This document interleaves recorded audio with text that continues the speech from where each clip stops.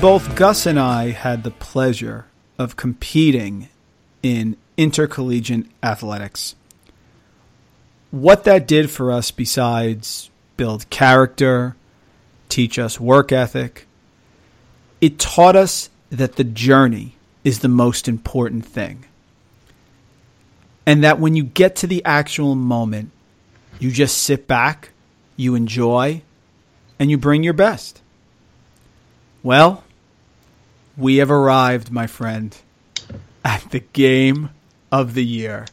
St. Mary's at home, the last team to possibly derail the number one undefeated Gonzaga Bulldogs. Pump the music at Alpha Undefeated Pie, people. Pump it hard, pump it high. Don't let anybody else in the frat house. Good evening, good morning, good afternoon, listeners. Thank you for your personal method of consumption of the Screen the Screener podcast. We are creating this college basketball listening experience on the evening of Friday. That's right, we're giving you a Friday shout. February 10th, 2017. We hope to aid in your commute to and fro. We hope to aid in your travels while you're grabbing that Valentine's Day gift for your loved ones. Or maybe you want to plug us in while you wait on that comet sighting. No, folks. We're not talking about our favorite comet sighting, UCLA. We're talking about an actual comet, Green Comet 45P. It'll be flying through the sky this weekend, so please, post up your telescopes. We're so thankful, we're very humbled, and honestly honored to chat NCAA hoops with you, Mike, and our ever-expanding audience. So you know what we're going to say? We're going to say ahoy out there, Rusty Sock, at Rusty Socks 45. Go Catamounts, 12-0, baby.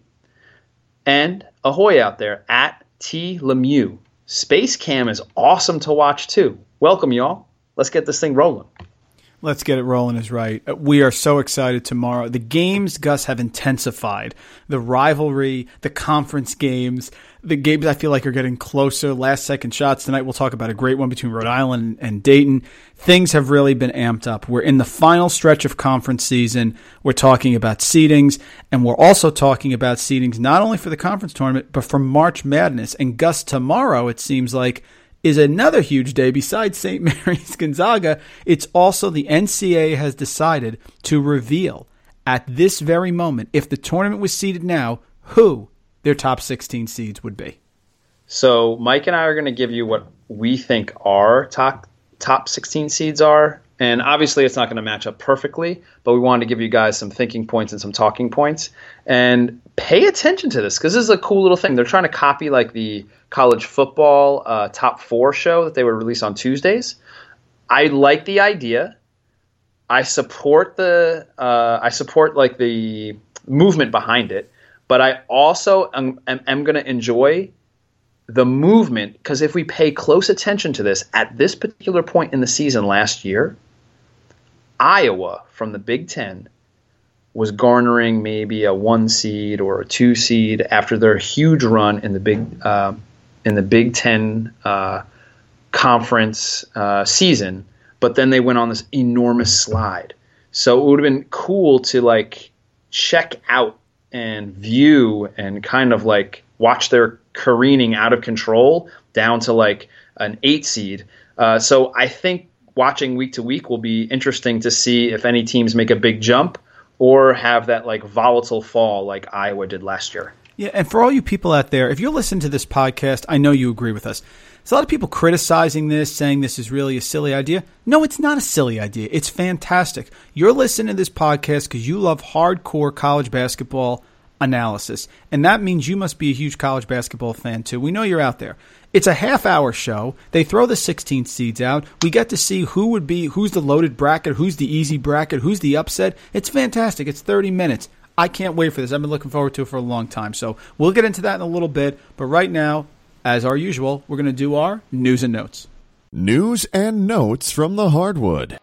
Another thing, and I've revealed a lot of information about my wife and I dating, which I'm sure bores the heck out of the entire public here, Gus. But no, it's interesting. Keep it rolling. I like it. I like it. Do it one more time.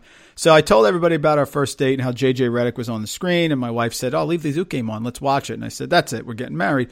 But the other part is that we always had a tradition, and the tradition is that we watch Duke UNC together. We've done that since the first year we met in 2005. It's exciting. It's fun. It's just always a great game. She's into it, or at least fakes interest of being into it. It's fantastic. So UNC Duke, Gus, why don't you take us through it? A classic rivalry and a classic game as well. I hope you're comfy on the couch with the missus. That sounds very appealing and very nice. I get so excited I'm standing, which really just kills any sort of I'm standing the whole so time. You're not she's actually standing on the couch next to your wife. No, she's on the couch and I'm jumping around. That's what happens. Go ahead. Very good. Excellent. That's an amazing visual for the listeners out there. All right, so this is still like the top rivalry in our game. How about we throw in like the mixer and we'll see what comes out. How about Cincy Xavier? How about Michigan State? Maybe UCLA USC? How about Georgetown UConn? Long lost, unfortunately. And then we can go, how about Syracuse Georgetown? Maybe Kansas State?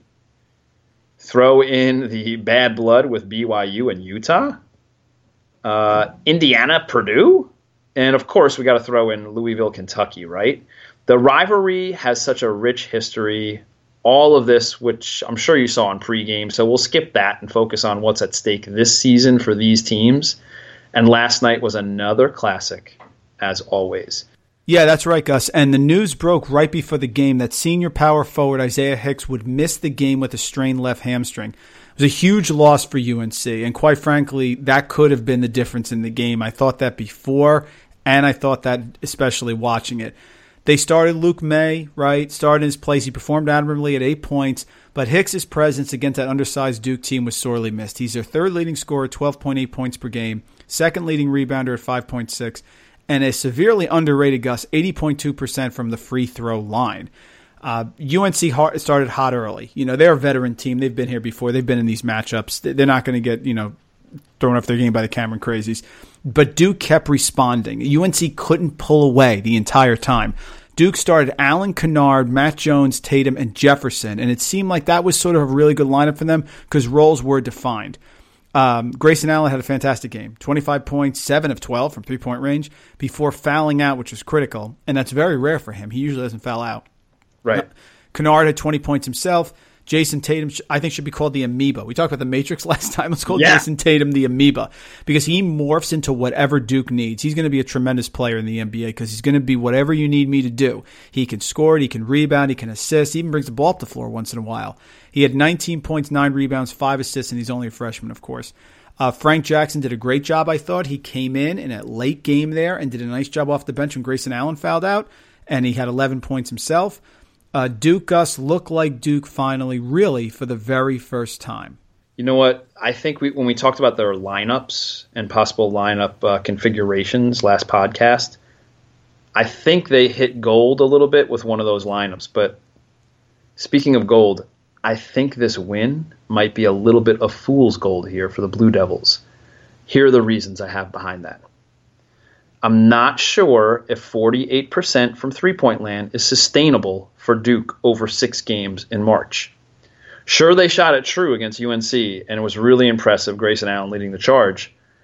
But no one, except maybe our guy, Giddy Potts, shoots it that well, that deep, for that long of a stretch of time.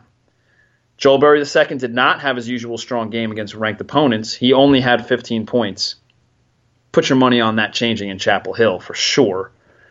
With no Hicks, he's got to be worth what? You mentioned he averages 12 points, right? And what was the final score of the game? Exactly. That's worth at least 10 points, right? No doubt. Now, Bradley and May did a serviceable job. They both had 8 points each, but Hicks is one of UNC's pivots.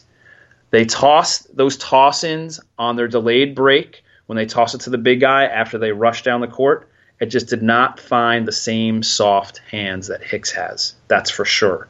UNC was 55% from the line, which is really out of characteristic for them. And so all of these little ingredients added up to a Duke win at home when the Cameron Crazies were really eager for a win. And it was a close win at that. So let's pump the brakes a little bit on Duke, people. You know what? Let's celebrate one thing about them, though. You mentioned it, Jason Tatum. Man alive, that kid is amazing. He is the perfect combination. You ready for the perfect combination? Here's my little Jason Tatum mixture. I love these. I love when you do this. Go ahead. How about Paul George and Gordon Hayward mixed together? That's a perfect one. It really is. Just you watch him. That's a great one. George's body type, long, silky, smooth, with Hayward's game, crafty, efficient, on point. It's a nice sandwich. He is going to be worth watching the rest of the season. And you know what else got my attention while he was going off in the second half and scoring every single one of his points in the second half? Do you think he very well could be a player like Russ Smith, Jared Jeffries from Indiana, Jared Jack from Georgia Tech, that could carry a team to the title game with very little help? But at Duke, he's going to have a ton of help. He was that type of good in the second half of this game. I guess it was a good thing that they kept Tatum on that Dr. J award list, huh? Yeah, it's so true. You know, Jared Jeffries, I love that one also. Remember, you got to think of those guys when they were freshmen, right? Like what this kid is doing on this team, he is very unsung. This kid's on another team. He's the go-to guy. He's in league score. He's easily 20 points a game. He is vital. Giles and Bolden, not ready for prime time. They are not ready to make major contributions this year. If you get 10 points from Giles, I think that's tremendous. So they have huge bonus. They got no bench, zero bench. You got to be led by Kennard, led by Allen. Jefferson's the glue guy. I'm fine with that. Matt Jones, same thing. But Tatum's got to perform for them to have a shot, and he played great in this game. Really well done. I love that comparison. He was a little insane in the second half, so that's really what stood out. But I think a little bit of fool's gold because there were too many anomalies that aren't sustainable for Duke and also aren't sustainable for UNC. Joel Berry's down game, the poor free throw shooting from the line. I think when this game switches venues, I think it also switches outcome as well. And that doubleheader on ESPN, how good was that, huh? Oh, so good. It was incredible. And listeners out there, that doubleheader is the reason why Mike and Dr. Tony and I decided to go ahead and just put the podcast off a day because we wanted to totally immerse ourselves in these two games and then go ahead and give you guys our thoughts on it, but also just enjoy them as fans and as listeners and as viewers as well. We were a little selfish with our time. We're being selfish. And we'll make up for it, people. You know us. We'll make up for it as we get to March. We may have one podcast that never goes off the air for 4 consecutive weeks. So we'll make up for it. But yes, we're being selfish. So second part of the doubleheader was number 10, UCLA, and number 5, Oregon. UCLA wins a close one, 82-79. What is there not to love here? You had about 5 of the top 30 players in the country. Are you thinking of the same 5 that I'm thinking of? I don't know if we are, but it looked like there was 5 of the top 30 players in the country on that floor last night. 2 of the leaders for player of the year overall. Forget about Pac-12 player of the year, just player of the year overall in college basketball. Ball and Brooks balled out big time. Bill Walton, he mentioned Banff and Buffaloes getting released into the wild, and he did it all not in tie-dye. He did it with an Oh My shirt, which was very cool. Did you see Brooks's dunk in the first half? Oh, my. And listen, and we put it on Twitter. I forget. Somebody put it on Twitter. I think it was the CBS guy about that what he said. What is he talking about? But we love it. He's like the crazy uncle at the party. That dunk was unbelievable. I think our guy at Kyle Boone from CBS put it on because he was Walton went like on his typical diatribe on Scott Van Pelt's late night Sports Center, and it was priceless. It was absolutely unbelievable. But back to the dunk. That dunk was amazing, and you know what made it even more impressive is that he bookended that with like an awesome triple threat position and then pull back 3 like 2 possessions later. He was amazing. He had everything on display. It was really crazy. Ball dominated the late game situation on both sides. He had a Kobe-like drive with a little back and forth for a layup, and then he had a Steph Curry step back ranging 3. That was crazy. It was just a perfect nightcap for the UNC Duke game. And you know what I'm going to say right now too? Pritchard is going to win a game for the Ducks in March. That kid is going to be good, but he's not going to be good next year. He's going to be good this month. Oh, I got to jump in here. I totally agree. Remember the last game, the first time they played each other, and Brooks hit the 3. Pritchard was the guy who made shots down the stretch, and he made a big 3 last night to keep them close and possibly Gus to cover the spread. Really late with about 10 seconds left. No, Pritchard, I guess Walton was talking about it, was like a Pete Maravich guy in high school. He can score. He is not a passive point guard. They will need him to score too. They need him to take some shots because people slough off him. No, he is an impact. He can definitely win a game with a shot in March. No doubt about it. Yeah, I that's what I took away from this game. I mean, he was not scared of that moment at all. Oregon looked too good in the first half to jump off their waterproof plumage. But UCLA obtained a bunch of buyers with their D in the second half. Oregon put up 48 in the first half, which is becoming like the norm for UCLA against highly skilled teams. But they only gave up 31 in the second half. And you know what? That works. If they give up 31 and a half, that definitely works. Coach Greenberg mentioned that Lonzo's passing was an epidemic, I think he called it. Maybe his defense on Brooks in the second half can become a second epidemic for UCLA.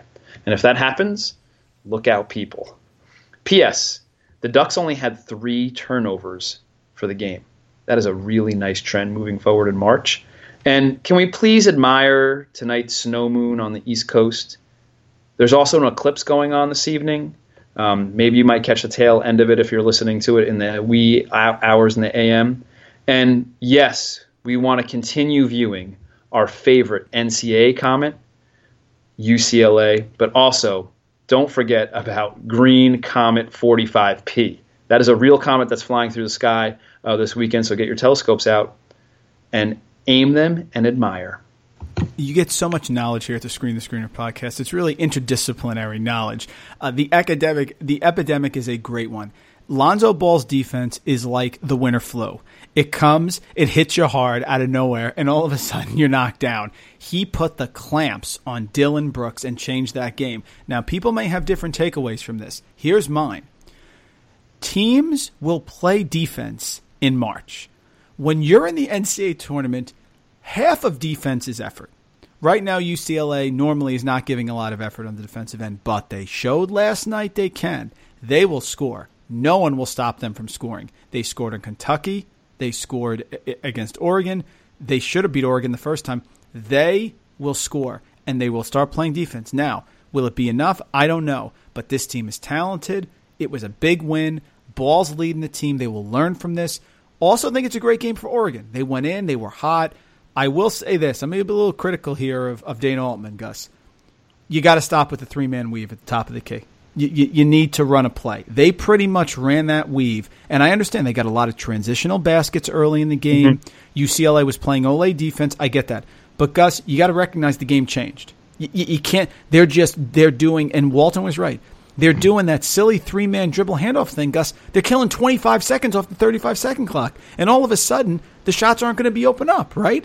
Because basically now UCLA's playing defense. He never adjusted. Enough of the 3-man weave. I kill Bill Self for it, okay? Enough. They need to run plays. And last thing for me, the most valuable player on Oregon is Jordan Bell. Yes, I was hoping you would say him. Jordan Bell brings something to that team that they don't have and many teams don't have. He is aggressive. He is an athlete. He rebounds. He's not selfish. They don't win without Jordan Bell. They do not win games without Jordan Bell. I love Dillon Brooks. Picked him first-team All-American. Pritchard's been good. Dorsey hits big shots. Boucher, love it. Jordan Bell's the most valuable player in that team. End of story. You know what? Sometimes in these crucial games, you need somebody to push somebody else around. You need an enforcer. Bell is exactly that. You know what also I took from Bell last night? He's going to play at the next level. Oh, for sure. He's definitely going to play at the next level. Not that I was in doubt of that before, but I think he showed some skill, some intensity that NBA scouts also saw. I think scouts that were there to see Ball, Bell, maybe Alford, maybe Leaf, whoever else they might have had their eyes on, I think they walked away with a little bit more information on Bell that they were impressed with, for sure. Worst comes to worst, Gus, he can be a bouncer for Charles Oakley next time he's at Madison Square Garden. I think that's an NBA type podcast. Both you and I love Oakley. We admired him as a player immensely, maybe more than any other NBA player that was active during that time, because we knew he was limited skill-wise, but there was no doubting his effort on the court, and he made up for any talent gaps with that effort. Yeah, I'm an Oak fan. I'm not going to go away from being an Oak fan. Oak Tree all the way. Let's go. More Oak. We love him. We love him. And another thing we love, and our heart's in the right place, are the Dayton Flyers, Gus. Oh. Who tonight, and I think you and I were both leaning there, pulled out a big road win at Rhode Island tonight. But the most impressive thing, Gus, was not the win, was not the way they won on the road. It was the return of Josh Cunningham, who played tonight, couple fouls, didn't play great. Folks, listen up. Turn the car dial up right now.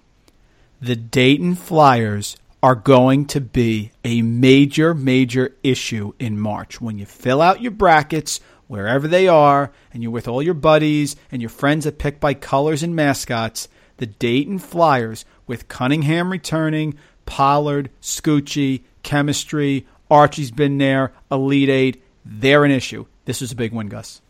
So Cunningham has been out, and so they've been trying to fill that hole while he's been out the whole entire time. And one of the guys that they've been trying to plug into that hole came up enormous and basically won this game with a three-pointer with under a minute to play. Xarius Williams, he was shooting the ball like nobody's business. And if they can keep him in the rotation and he's going to shoot the ball that way, with Cunningham back in, obviously it's going to take him a few games to get back and get in game shape, get his flow back, get some gameplay action in, because you're not going to replicate that in practice. Of course, we were on the Flyers beforehand. I think we're even more on them now. That was an unbelievable win because we talked about how well URI was playing. We talked about how great E.C. Matthews looked and how much healthier he looked this time around as opposed to earlier in the season. For them to grab this win on the road and contain control of the A-10, really impressive. Yeah, I just Rhode Island, I'm settled on them now. Just like I had closure on Virginia the other day. Okay, right, I have closure on them. Really like them. Danny Hurley's done a great job. Love the talent. They look good. They make poor decisions. They take rush shots when they shouldn't take rush shots. They're exactly the type of team that Dayton feeds off of. You need that type of team because they shot well tonight. They were shooting the lights out. But I just think that, listen, they could be a good matchup, win a game, maybe two. But Dayton as a team, I think, could go far. Dayton as a team, I think, could pull a major, major upset. Pollard, Scoochie, Davis, Cook, Kyle Davis, who fouled out tonight. He was playing well. He's 3 or 4 from three-point range. And now Cunningham's back. And like you said, Williams is really grown. They're deep. They're well coached. They play great together. Love the Dayton Flyers. Speaking, since we mentioned Oakley, did you see the couple of picks that Pollard set? Oh, dear Lord. The last 3 minutes of this game? The one coming down the court at half court. It was amazing. And he didn't move. And you know what? It was smart because the refs in that situation, basically Scoochie's getting zigzag all the way up, and he's trying to beat the clock up because they were down 4. So Pollard is sitting there, and he's a big guy. He's got a big booty. He sets big-time screens, man. He's at half court. Those refs, they look for you to extend your forearms. You extend those forearms, that is a foul. Pollard became a statue and did not move, and that defender bounced off him like a tennis ball.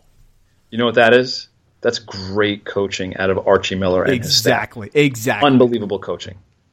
Not that we didn't love him as a coach before, but like when I saw that, I was like, number one, he's tough as nails, Pollard, that is. And then the second part is, oh my goodness, he was so well coached in that moment. And URI, questionable decision, pressing Scoochie Smith. He's like the one point guard. He's like one of like a handful of point guards in the NCAA this year that you do not want to press. I'm going to tell you what happened when the Miller boys were growing up, Gus. Here you go. So the parents would tell them, you go outside in the backyard and play, okay? What would you and I do? Go play stickball or something. the Miller boys would go outside and grab rocks, and they would use the rocks to try to speculate on how a box and one versus a triangle and two versus a flex offense works. That's what they did. Archie Miller, Sean Miller, rocks in the backyard. That's what they did, and they are phenomenal coaches. Love both of them. Great win for Archie Miller and the Dayton Flyers this Friday night. Really impressed. Don't sleep on Uri and Rhodey, though. They will be a force to be reckoned with. They will get a bid. I bet they make some noise in that A10 tournament at the Barclays later on this year. Hey, are you ready for your WWC double? Are you ready for the double shot from the West Coast Conference? I love the double shot. Go for it. Thankfully, both WWC teams and studs held their serve this week to keep the drama high for the Screener game of the year. St. Mary's slowed it way down, UVA style, with Portland. Portland playing without their leading scorer to win at home 51-41. Jock Landale is making a case for the player of the year in the conference with another double-double. It looks like it might come down to him and Nigel Williams-Goss. And it might come down to this weekend's game to see who might win the player of the year, to see whose team wins and who might have a better game. Meanwhile, back at the Hall of Justice, cue the Super Friends music right now. I hope I can find that online. Sorry.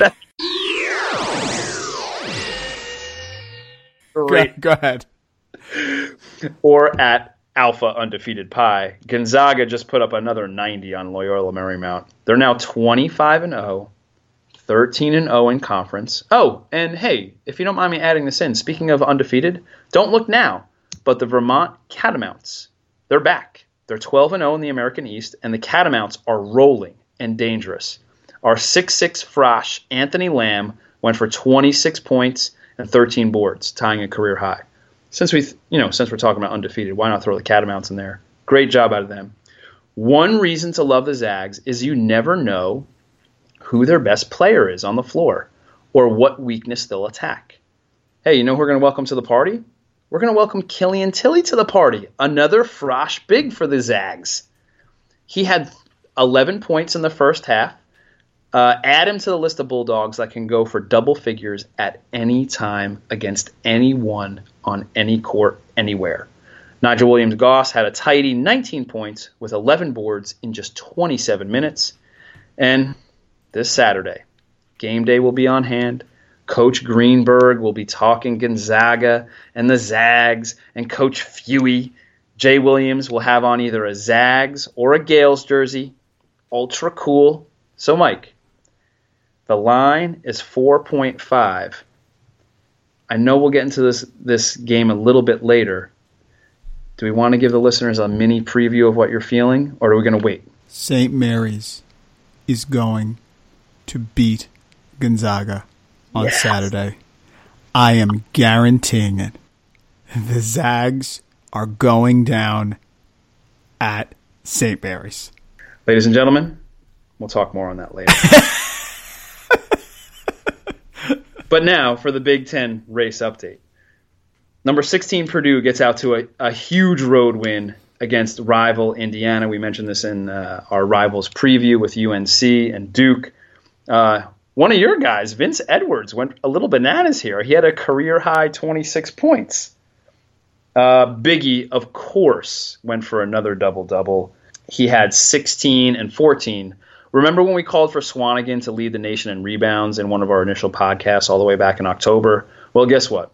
The Boilermaker is second in the nation behind Seton Hall's Angel Delgado, so we weren't that far off on that prognostication.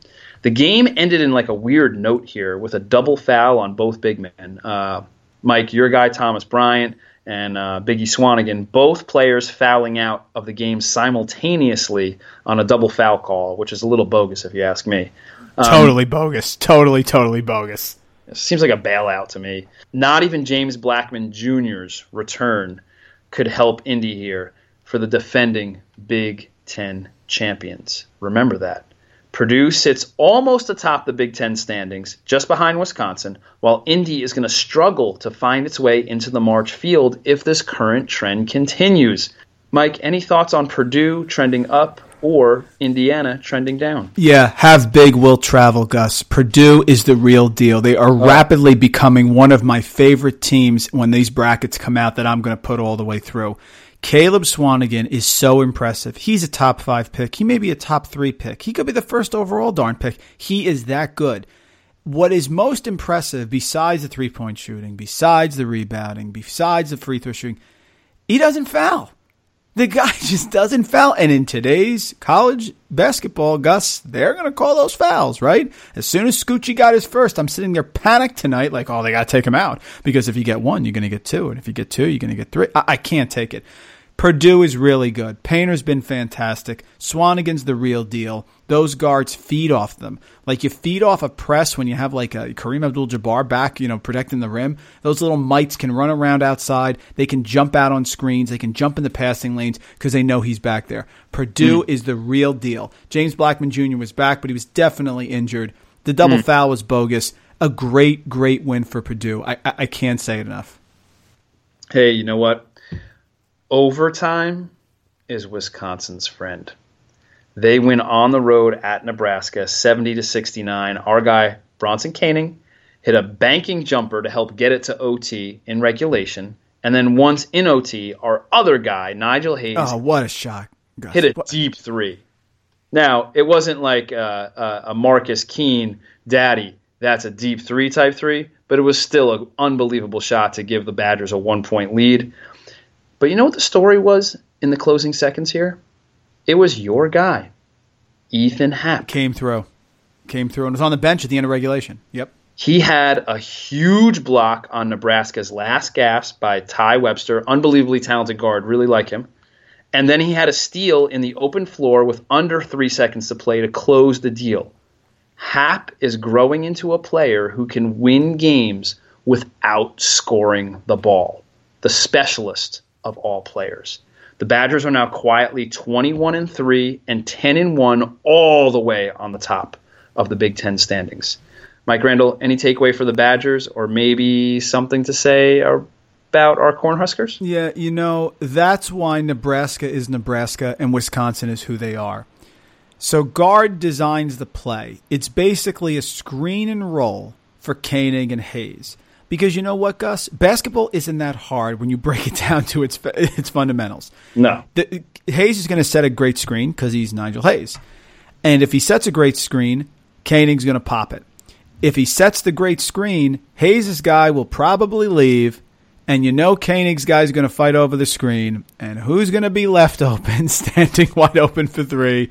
Nigel Hayes. But that's the difference. The difference is Nebraska's not going to cover that screen well. And Wisconsin's going to execute. Great win for Wisconsin.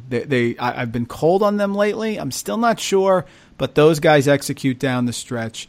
Happ was on the bench, but he brings so much of a high motor. And by the way, folks, don't tell me high motor is not a big deal. It is a big deal because so many people don't play hard. Happ is a talented guy who does play hard. I was on Reddit making some notes on this game on Reddit, and one of the Wisconsin fans wrote back to me.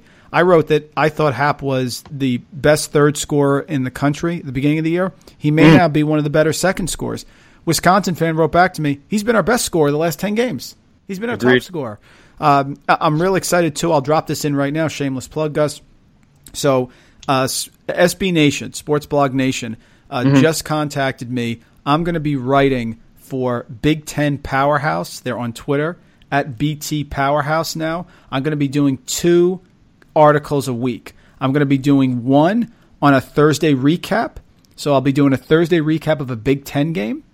And then I'll be doing a What We Learned post from some random Big Ten game over the weekend. So, folks, Mike Randall's going to be all in on Big Ten basketball. Let me tell you. We'll be writing more articles about Biggie Swanigan than you can shake a stick at. But, yeah, really excited about that. Going to be writing more Big Ten. Wisconsin's really good. They're kind of getting lost in the shuffle, right, with the Big 12, the Big East, Villanova.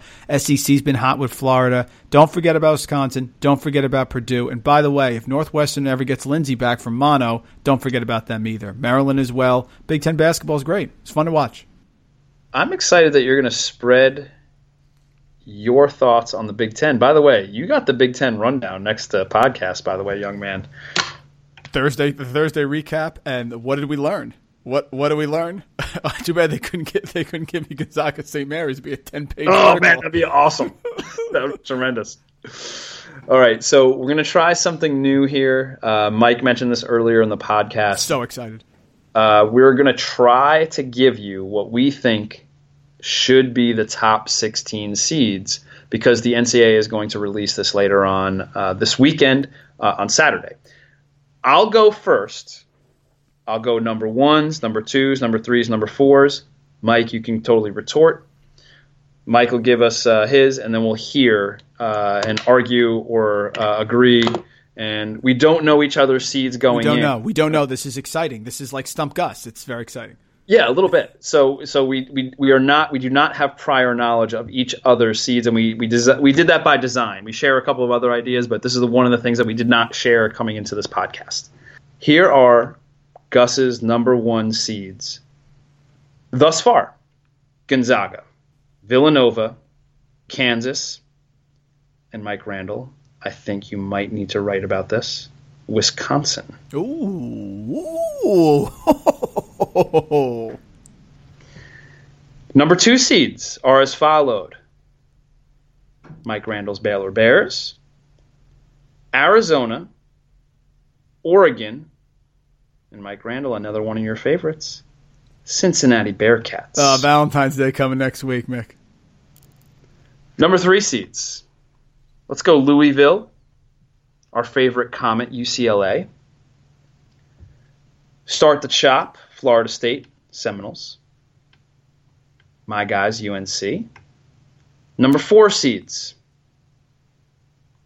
Duke, South Carolina, UVA, and Florida. Wow.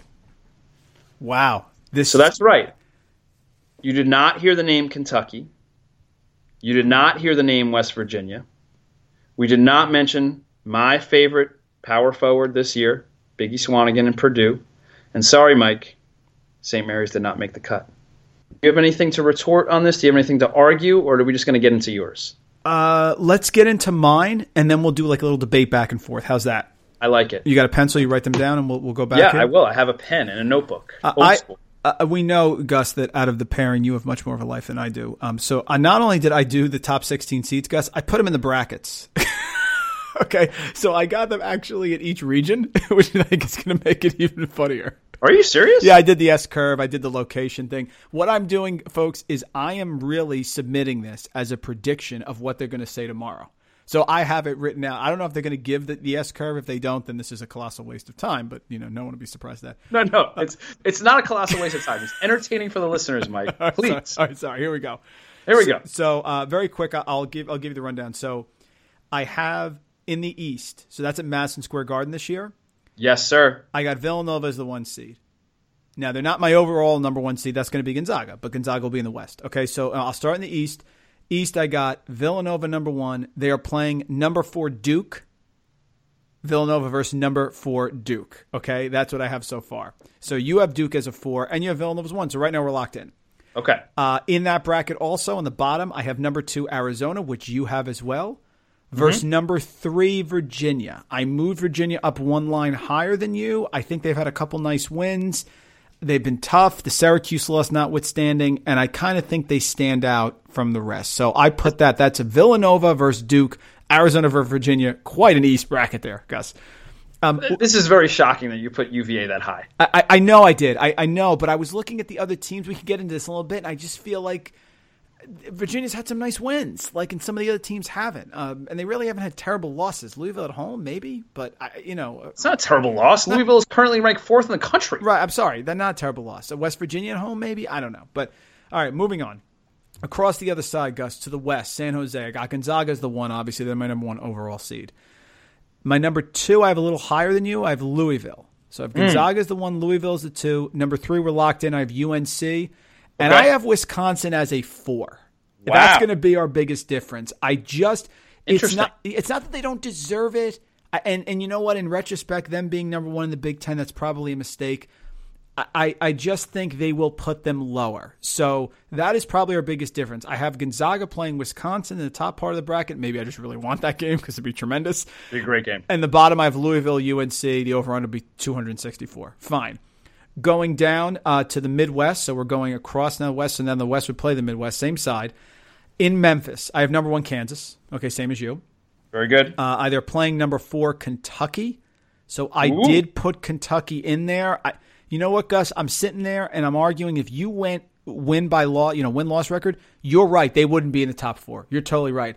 I'm doing what I think the committee will do. I think they will put them in as a 4. And also I want to see Kansas, Kentucky in the Sweet 16. That's the first game. Bottom bracket, I have UCLA as a 2. Okay. All right. After that win last night, that's what moved them up. Otherwise, it would have been a 3 like you had them. And I have Florida State 3 like you did. So really, not a lot of difference there. Kansas playing Kentucky, UCLA playing Florida State. I mean, that's a loaded bracket. And my last one in the South. So this is back on the other side now in Kansas City. I did put Baylor as a 1. You did. I did. I feel that they had a lot of big wins against top 10 teams. They have a really good record. It's a bad loss, but Wisconsin has a couple of shaky losses also. So I did sneak Baylor in as my weakest 1 seed in Kansas City. They are playing. We've talked about them as having the best resume in the country, so there's nothing wrong with that at all. Yeah, I would feel great about it if they didn't lose to Kansas State, but nice bounce back win Oklahoma State. I think right now they will still give them a 1. That's my guess. Okay. I put Purdue as 4.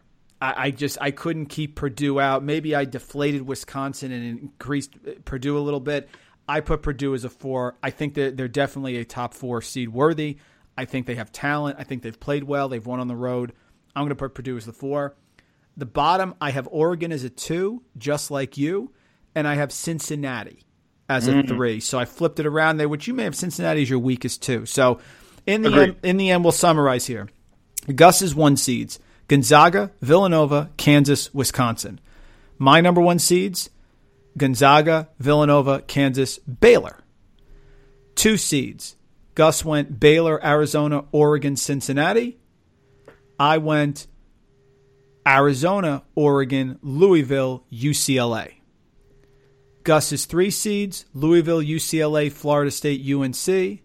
Mine, Florida State, UNC, Cincinnati, and Virginia. And Gus's 4 seeds, Duke, South Carolina, like that one, Florida, and UVA. My 4 seeds, Wisconsin, Duke, Purdue, Kentucky. Teams, Gus, really quick that I left out that I really struggled to leave out. Mm-hmm. I struggled to leave out Florida. Definitely did. It was probably the toughest one. Butler also, I know they've been up and down, but they have a lot of great wins. And when you're talking about Butler versus Kentucky, if you look at their games, it's very shaky. And I left West Virginia out, but that's personal. But I just don't think. I think the bad losses have outweighed the good wins. So I switched Arizona and Louisville in my seeding and my S curve because Gonzaga already played Arizona. But that's what we got. Gus, what are your thoughts? What do you think? I had, just to speak to what you were speaking to earlier, I had trouble leaving Purdue out as well. I like that you put them in as a 4 seed. I kind of had them in a similar grouping with South Carolina and Florida. But for whatever reason, I decided to kick them out the bottom, so they'd probably be my 17th seed. And I have to tell you, I'm admiring your Cincinnati, Florida State, UVA 3-line. None of those teams are teams that I thought that you would put that high. I'm impressed. And can we just spread some West Coast love with your 2 seeds? You have Arizona as a 2 seed, Oregon as a 2 seed, and UCLA as a 2 seed. I would say, Gus, we have our defaults, right? I would say that my sort of what jumps out at me is the big wins, and that's why I'm going to excuse some bad losses if you have big wins. Sure. That was my thought. South Carolina really didn't have that for me, but then I want to know what the committee's going to do because with Thornwell in, this team has been incredible, and they always say that they will take into account injuries. So if a team was 25-0 and their best players now out for the year, they're going to seed them the way they are now, not the way they were. So I'm dying about that South Carolina one. I think that could be a really good one. But, yeah, the West Coast is back. The West Coast is here. All those teams are dangerous. Take your pick. So I think the coolest thing is that we have a giant discrepancy between the two of us. I have Wisconsin as a 1 seed. You have Wisconsin as a 4 seed. I'm assuming they'll fall somewhere in the middle, but it'll be interesting to see where the committee decides to place them because they are atop the Big Ten. Big Ten is a Power 5 conference. Usually they award that one of those Power 5 conference winners. Obviously, the conference tournament hasn't played yet, but I think you have to go ahead and put Wisconsin a little bit higher than 4 as you're right. The Big Ten. Yeah, you're right. That's my only gripe, I think, with yours. That's a bad one. I looked at their schedule, and you're right. They're leading the Big Ten. As now a writer for Big Ten Powerhouse, I probably should have put Wisconsin. Come on, Mike Randall. Yeah, that one. So what would I do? That's a toughie. I mean, could I switch them in Cincinnati? You could. I could, and Cincinnati's a 4. They're playing Gonzaga. It's possible.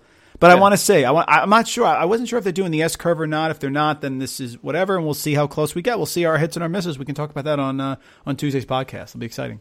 For sure. I think this might be something that we pay closer attention to next week after they release the information and how they're going to do it, and then the method, and then what further elements of the information they're going to tell us. So that way we can base our predictions off of what they're going to tell us this weekend. So I'm kind of intrigued on that matter for sure, and I kind of want to see how close we are. So I have yours written down in the notebook.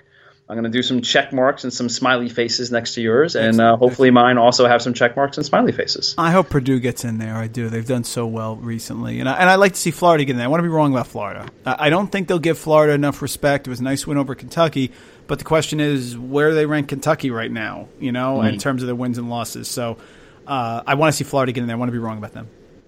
And I felt like we needed to give the SEC some representation, whether it be like Kentucky as like the standard bearer or group together South Carolina and Florida. So I went with the grouping as opposed to the standard bearer. Yeah, good. Very good. Excellent. And I'll tell you something. No one wants to see Duke as their 4. That's for darn sure. No. Like we talked about with Tatum. Tatum could be one of those like transcendent difference maker players in the tournament in a 6-game span when they go ahead and let the reins off of him. I'd be really scared of them as a lower seed. And, if he continues to play like this, they're not going to stay in that range. They will rapidly move up for sure. I will like to announce to the committee that I'm available. Gus and I are both available to come in and consult. I mean, if they had a chance to make Duke-Villanova a Sweet 16 game in Madison Square Garden, Gus, and don't do it, if they have Duke as a 4 and they have Villanova as a 1, that's where that game would have to be played. That game is going to be packed. It would be unbelievable. Two teams that are similar, both aren't huge inside. That would be tremendous. StubHub would have a field day with that game. Oh, my goodness. Speaking of Madison Square Garden, would you like to take a little walk down Broadway? Hit the music! On Broadway. I have to tell you, Gus, nothing I look forward to more during the week. This is on Friday, so this will be the last thing before I crack open a beverage. Than Broadway with you, doing like quick one-shot liners here. I mean, this is my therapy. Go ahead. Very good. So I'll read them off, and let's go ahead and give the listeners a little feel on what we're thinking. Okay. Fire away. Texas A&M goes to number 17, Florida. This is a tricky game for Florida. Will the bigs of A&M give the Gators fits down there? Thought the Gators would have more trouble on the road than they did in conference. I was wrong about that. If this game is at Texas A&M, I agree. They're not losing at home. Very good. Kansas State goes into one of your least favorite places, Morgantown, and they play number 13, West Virginia. Will the press be what it usually is at home, or will this crafty Kansas State team find a way to pull another upset and improve their March profile? I'm protesting this game. I'm not picking it. I can't figure out West Virginia. I'm not going to attempt to. I'm protesting. I have no pick. I choose not to pick. Since Mike Randall's going to protest this game, I'm just going to say let's take Kansas State and the points. Wow. And go for the cover. Does that sound okay? Wow, that's exciting. That makes me. Is that going to be a fishy line? It could be. Call my bookie. Do some research on it. Again, speaking of fishy lines, we'll get to that in a little bit. For these fishy lines, Mike and I actually do like we probably spend 7 minutes of math calculation on doing these fishy lines to make sure we send something out good to you guys. So it's not like something we just go on feel.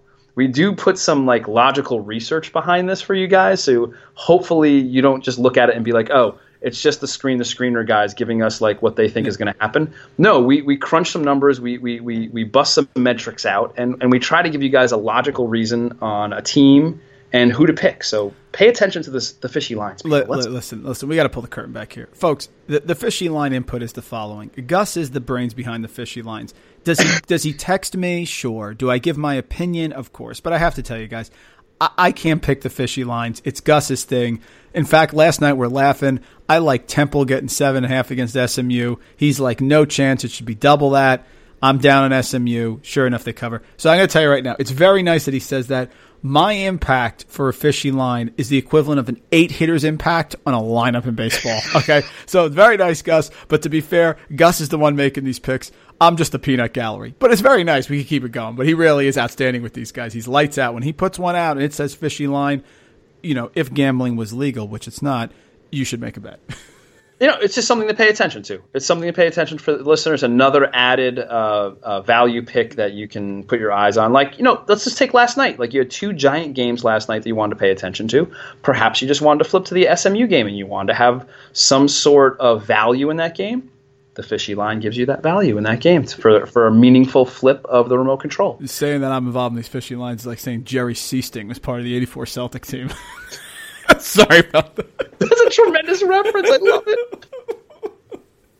Number 3, Kansas visits a tough Texas Tech team down in Lubbock. Tech has already beat West Virginia here. Is Kansas up next? Coach Beard is doing big things his first season. You know what I smell here? I smell another overtime game. That's what I smell in this. Now, you know what? I think not without foul trouble. Josh Jackson, your guy, has been dominant. The Matrix reloaded.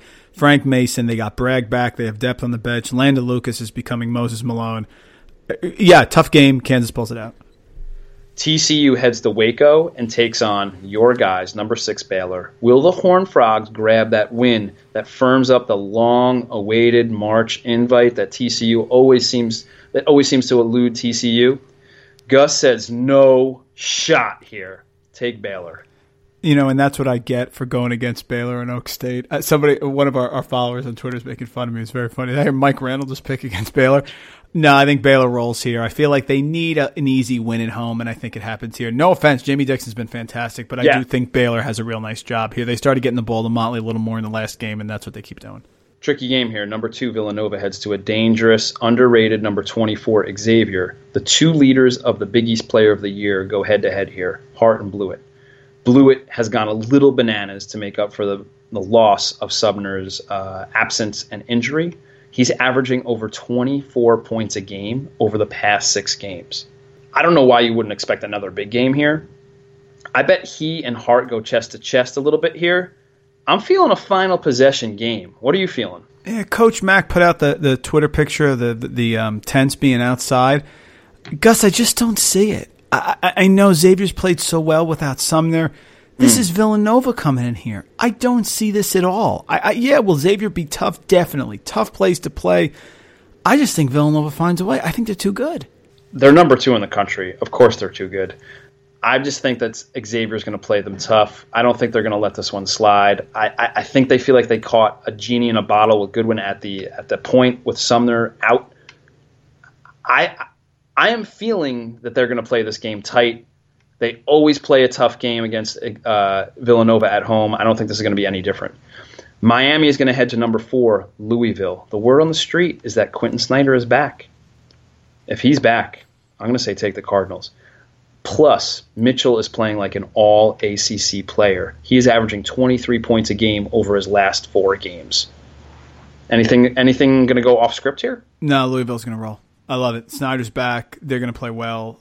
Miami's very Jekyll and Hyde. Love the Cards here. Number 14, Florida State heads to South Bend to face a now unranked Irish team. Irish needs a win. I'm going to say the Florida State Bigs cause a huge issue for the Irish, and they pull out a tight one late, maybe at the foul line. Yeah, I want to say Notre Dame here. I do. They just really have problems with that fifth starter. Unless they get big points from Pfluger and Gibbs, I think Florida State takes it. I do. I'm rooting for Notre Dame. I kind of like them, but I'm going to take Florida State. They're too big inside. Jonathan Isaac, you've talked a lot about him. I'm going to take FSU. Fair enough. How about number 9, Arizona, hosts a rising California team? You know what I'm going to say? Just stop it now. If you think Coach Cal's practice was hard, I bet Coach Miller's practice was even tougher after that Oregon loss. I think things will find a flow at home. Wildcats are still very good. Very, very good. This could be a fishy line come Saturday, so please check at SDS Podcast on Twitter. You can follow Mike at Fantasy Warrior Mike. You can follow me at CKearns12. And please, don't forget, if you have a question or a comment, email the show, sds@gmail.com. Drop us a line, guys. We'd love to hear from you. Listen, we nailed the SMU Temple game earlier this week. The podcast is now 12-3 on the season with its fishy lines. So pay attention to this. Check Twitter if we put it out later on this weekend. Do you have a feel on this game at all, Mike Randall? You know, gosh, I feel like you're leading me to Arizona with that intro, which now makes me very cautious to give my analysis here. Arizona doesn't blow anybody out at home. They haven't blown anyone out all year long. I've watched them. I've seen lines against Washington at home, and I thought they were going to roll, and they don't. And California is super hot, and no one's talking about them. Do I think Arizona will win? Absolutely. The spread is 8. I would very strongly advise taking the 8 in California, although now I'm nervous because of what you just said. The research is not in yet. I'm just going on feel here. So that's why I said wait on it and look on Twitter. This is not a fishy line. This is Mike Randall's schizophrenic picks. Arizona, take a look. They haven't blown anybody out at home, and I've been waiting for them to do so. You know, Romar was fired up at halftime of the game. California's super hot. They're playing great. Rab inside. Do I think Arizona wins? Of course I do. But 8's a lot of points, but who knows? Check Twitter. I'll look for it. Go ahead. Number 5, Oregon heads to LA to face USC. This is a dangerous game for the Ducks. I know they're just coming off a loss down the street or down the road. I would say keep an eye on this game. USC has athletes that can run with the Ducks. What do you think, Mike Randall? You know, this one has given me the most trouble of all the ones this weekend. I'm going to take Oregon. I mean, I know it's crazy. USC is ready to go. Boatwright's back. I'm going to go with Oregon. They looked so good for so long against UCLA. Jordan McLaughlin's not hitting 30-foot threes like Ball did. They don't have a shooter like Alford. I mean, I'm going to go Oregon, but I struggle with this one. I'm looking forward to watching this game. I think this game is going to be highly entertaining. We're finally there, listeners. We're finally there, Mike Randall. Bells. No. You're there. Number 1, Gonzaga goes to Morgana, California, to finish off number 20, St. Mary's. Our Screen the Screener game of the year. WCC Player of the Year is on the line, too. It looks like a two-man race with Jock Landell and Nigel Williams-Goss. I think the Gonzaga skilled bigs passed adroitly from the high post to the low post and out to the wing with patience and picked apart a tough St. Mary's defense. Early leading to open threes later for Williams-Goss, Perkins, Matthews, and Collins. Yeah, I said Collins. I bet Collins hits a 3 or 2 in the second half. Bet head chef Big Shem leads the team in assists here. Pump the music at Alpha Undefeated Pie. I got next on the pool table with Jordan Matthews. We were going to go corner pocket for the win. 5:15. Get your popcorn ready. I know Coach Randy Bennett will be ready. Mike, will you be ready? I'll be ready. Here's my thought, Gus, on how this game is going to go. St. Mary's was right there, step for step with Gonzaga over the break when Jock Landell got in foul trouble. Jock Landell is not getting in foul trouble in this game. Randy Bennett won't allow it. They're home. I have not seen Gonzaga face any adversity this season back against the wall. The end of the BYU game, they get down to 6? That's not adversity. I think they're just due to struggle. The last time they played up in Gonzaga, they shot 64% from the field against a very good defensive St. Mary's team. Gus, that will not happen again. They were 7 of 13 from three-point range. I don't think they will shoot that well on the road. They played a fantastic game, and they won 79-56. This is St. Mary's Super Bowl. This is their season. They beat Gonzaga twice last year. What I see happening is St. Mary's getting out early. I see Landale getting Karnowski in foul trouble. Shemek, I'm sorry. Please continue to like Gus's tweets. And I think that St. Mary's will pull this game out by about 5 or 6 points. I really do. I am not saying this just for the podcast listeners to get excited. Gonzaga is tremendous. Are they going to go undefeated the entire year? I just don't think so. Not when St. Mary's has returned 5 starters. And listen, Landale's been great. Nigel Williams-Goss is player of the year in the conference, period, end of story. I really do. I think that St. Mary's is going to win the game. If they don't, what do I think will happen? I think Nigel Williams-Goss takes over. That's what I think it is. I believe in it. Gonzaga is the real deal, but I think St. Mary's trips them up tomorrow. So you mentioned adversity. Gonzaga team was down to Florida early, came back, fought back late. Yeah, Florida game, that's right. That's the only one. That's right, yep. They did run into a little bit of trouble, a patch of trouble against Arizona. It wasn't the smoothest win for them. I think they've played this hand before, and they know how to bet it.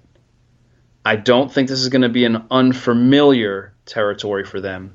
I think the venue might be a little crazy.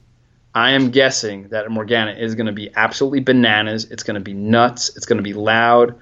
You're not going to be able to hear Coach Few on the sideline. I think there's going to be some of those moments early. So that's where I think have bigs will travel, like you mentioned with Purdue. We got Karnowski. We got Tilly.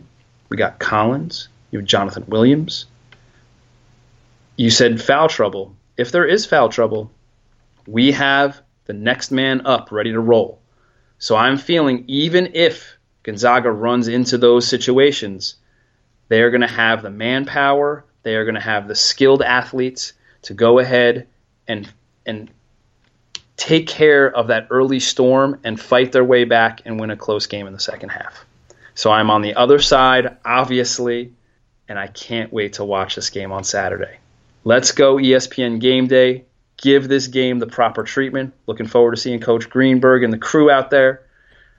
It's going to be great, Mike, isn't it? Let me ask you, my friend, how many points would I have to give you for you to take St. Mary's? In all seriousness, if I for some reason said, Gus, I'm going to give you $100 and I want you to wager on St. Mary's, how many points would I have to give you before you'd say, listen, I love Gonzaga, they're fantastic, but I'll take the St. Mary's bet with X? I think I know the answer, but I'm curious. 10.5. You have to say, I thought you were going to say 9, 8 or 9. That's what I thought. It's only 4.5, so that gives you a little preview to what Gus thinks about that game. I'm going to take the 4.5. The depth is an issue, and that's why I think Gonzaga has staying power in the tournament, and not a lot of people may. Once you get to the NCAA tournament, Gonzaga has staying power. I just think everybody gets tripped up. Kansas gets tripped up. Kentucky gets tripped up. They're not getting tripped up against Portland. They're not getting tripped up against Santa Clara. This is the spot. I think we'll see. It's going to be great. I don't think it's going to be a blowout either way, so I think it should be a great game. No. And for all the viewers and all the listeners out there, we've been hyping this game, I don't know, for what, like 3 weeks? Like, I just hope it gives us exactly what we want. I want a tight game in the second half and not have it be a repeat of the first game that they had a matchup of where Gonzaga pulled away late and it became a little bit of a blowout later. Yeah, and Gus, I agree. I'm going to say this. I don't want foul trouble on Nigel Williams-Goss either. Am I hoping for St. Mary's win? Sure. I don't want to win that way. I don't want Nigel Williams-Goss or Shemek getting Shemek may get in foul trouble, but I don't want to see him get 2 fouls in the first 2 minutes and change the game. I hope everybody gets some fouls. They play the game. I want the 5 starters in, and let's go with 5 minutes left. That's what I really, really want. I do not want an easy game here because Nigel Williams-Goss has 2 fouls in 2 minutes. That's ridiculous. I don't want that. It's not fair. Not fair. Of course. Same thing with Jock Landale. And by the way, he deserves time on the court to prove himself because he did not have that opportunity in the last matchup. I want to see him matched up with these Gonzaga bigs, and I want him to show his skills and show the people how good he is. He deserves that stage. Totally agree. I can't wait, my friend. 8:15 Eastern Standard Time, 5:15 Moraga time. Let's go.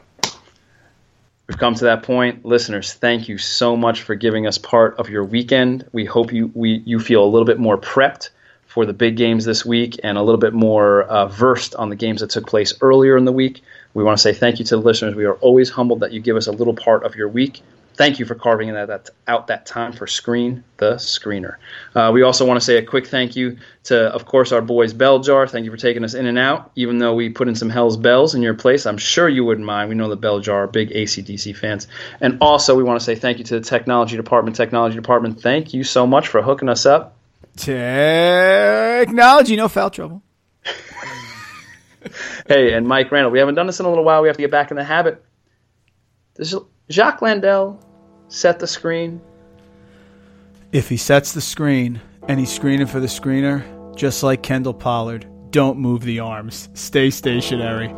Thanks, folks. We appreciate it. We're fired up. We'll be back to regular nights next week. St. Mary's, Gonzaga. Send us some tweets. We'll be on. Fired up.